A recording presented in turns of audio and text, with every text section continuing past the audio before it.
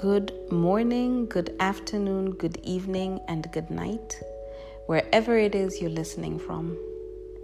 If you don't know me, I want to welcome you to this space, my safe space, my podcast, Beverly Speaks.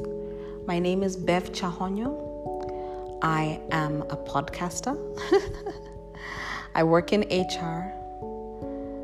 I live to help people unlock their purpose and find what it is they were created to do. I am a published author of the book Hugs from the Father. I'm a motivational speaker and, like I said, a podcaster. I'm also a sister, an auntie, the best auntie to the most amazing munchkins, I might add, a lover of travel, an enjoyer of life, and an African queen. If you don't know me, I'll tell you this. These past few months have tested my resolve to the fullest. I speak about it a lot in my past podcasts. Please head over to Beverly Speaks on any of the major podcast platforms and you'll find me there and you can hear my story. But today, it's not about me. Today, it's about you. We're going to make this about you today. Allow me to tell you a story about a girl who was stuck in a relationship she couldn't get out of. That girl could easily be you or me. That girl once was me. We catch up to her in the middle of the fight for her life. He refused to let her go no matter how much she told him to. He invaded her every waking thought and the dreams of her unconscious mind. There was a coldness about him, something she simply couldn't shake off, no matter how hard she tried.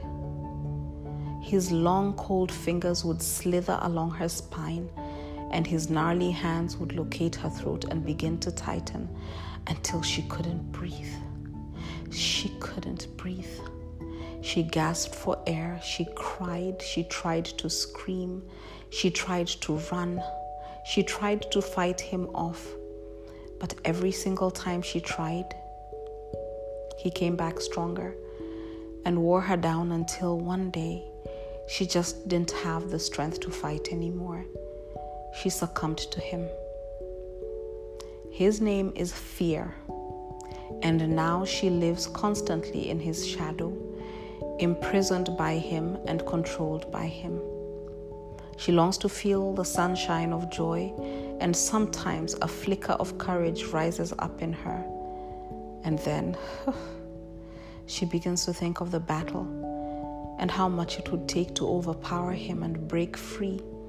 And once again, her knees get weak. Her palms begin to sweat. Her breath gets labored and she succumbs and waits for the next time she can think of escaping. She sits and plots and dreams, and hope rises in her every single day. She is tired of living in fear. He is tired of living in fear. You are tired of living in fear. Her dreams allow her to hope a little more every single day. Courage, they say, is fear that has said its prayers.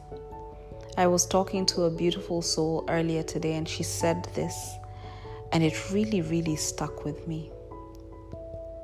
Fear that has said its prayers. That means that people do things not because they do not have fear, not because they are not afraid, but in spite of that fear. Every day, people overcome that fear. Every single day. Fear is defined in the dictionary as an unpleasant emotion caused by the threat of danger, pain, or harm. Here's a little secret.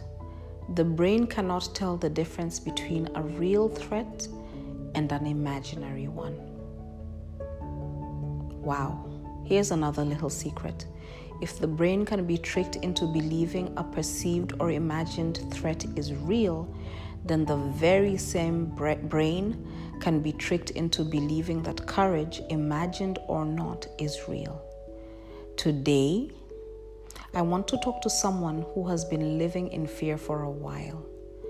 Someone who has had panic attacks, and in that moment, you wanted to succumb, but when the sun came out the very next day, you realized how small that thing was. Someone who doesn't believe that they are worth it and doesn't believe that anybody cares. I'm here to tell you that you are worth it and that your life is not a mistake. I'm here to tell you to fight. No matter how small the flicker of hope, keep it burning today. Fan the flame of your dreams. No matter how small you think your dreams are or how insignificant you think your voice is, I'm here to tell you that you are not insignificant, that you are loved and that you are enough, that you are more than enough. On my last podcast, I talked about seeking peace and finding love. I talked about learning to love yourself despite how you feel and before you can love someone else truly, deeply, and unconditionally. Today I ask you, how do you love yourself in the midst of fear? My answer? By refusing to give up. By acknowledging that while the thing you fear may have power over you, you will fight for you. You will fight for your life. By acknowledging that you are worth it, even if it means repeating to yourself several times a day, day after day, that you are worth it. You are worth it. You are worth it. Even if it means staring into the mirror and saying out loud, I am worth it. I am loved and I am enough. Say it over and over and over again until you begin to believe it. Tomorrow is another day. Tomorrow will be a better day. You will live to fight another day because you are worth it. Your life means something. You are loved and you are enough. We live in a world where someone can have thousands of quote-unquote friends or followers on social media, yet feel completely isolated and alone. I want to say to you today, your pain is not too small. Your problems are not too small. Your struggles are not too small. You are not insignificant. You matter. You matter. I need you to hear me when I tell you that you matter. I'm here to beg you not to give up. Here to ask you to keep fighting, to take just one more step, just one more step. Just keep going this one time. And because you refuse to give up today, I want to stop and celebrate you. Thank you for not giving up. Thank you for not depriving the world of your greatness, the greatness that is inside of you, the greatness that is you. There is a seed of greatness in you that must never be silenced. There is a light in you that must not be turned off. So today, I'm here to encourage you and tell you that I am cheering you on. In the same way that the brain can be tricked into believing in a fear of something that should not exist, it can then be trained to believe in a courage that just needs to be discovered. Today I pray that you will discover your courage, silence the voice of fear, and begin to walk in purpose. Today, I'm extending a hand to you and telling you that you are loved, that you are enough, you've always been enough, and you always will be. This is Bev Chahonyo signing off. Until next time.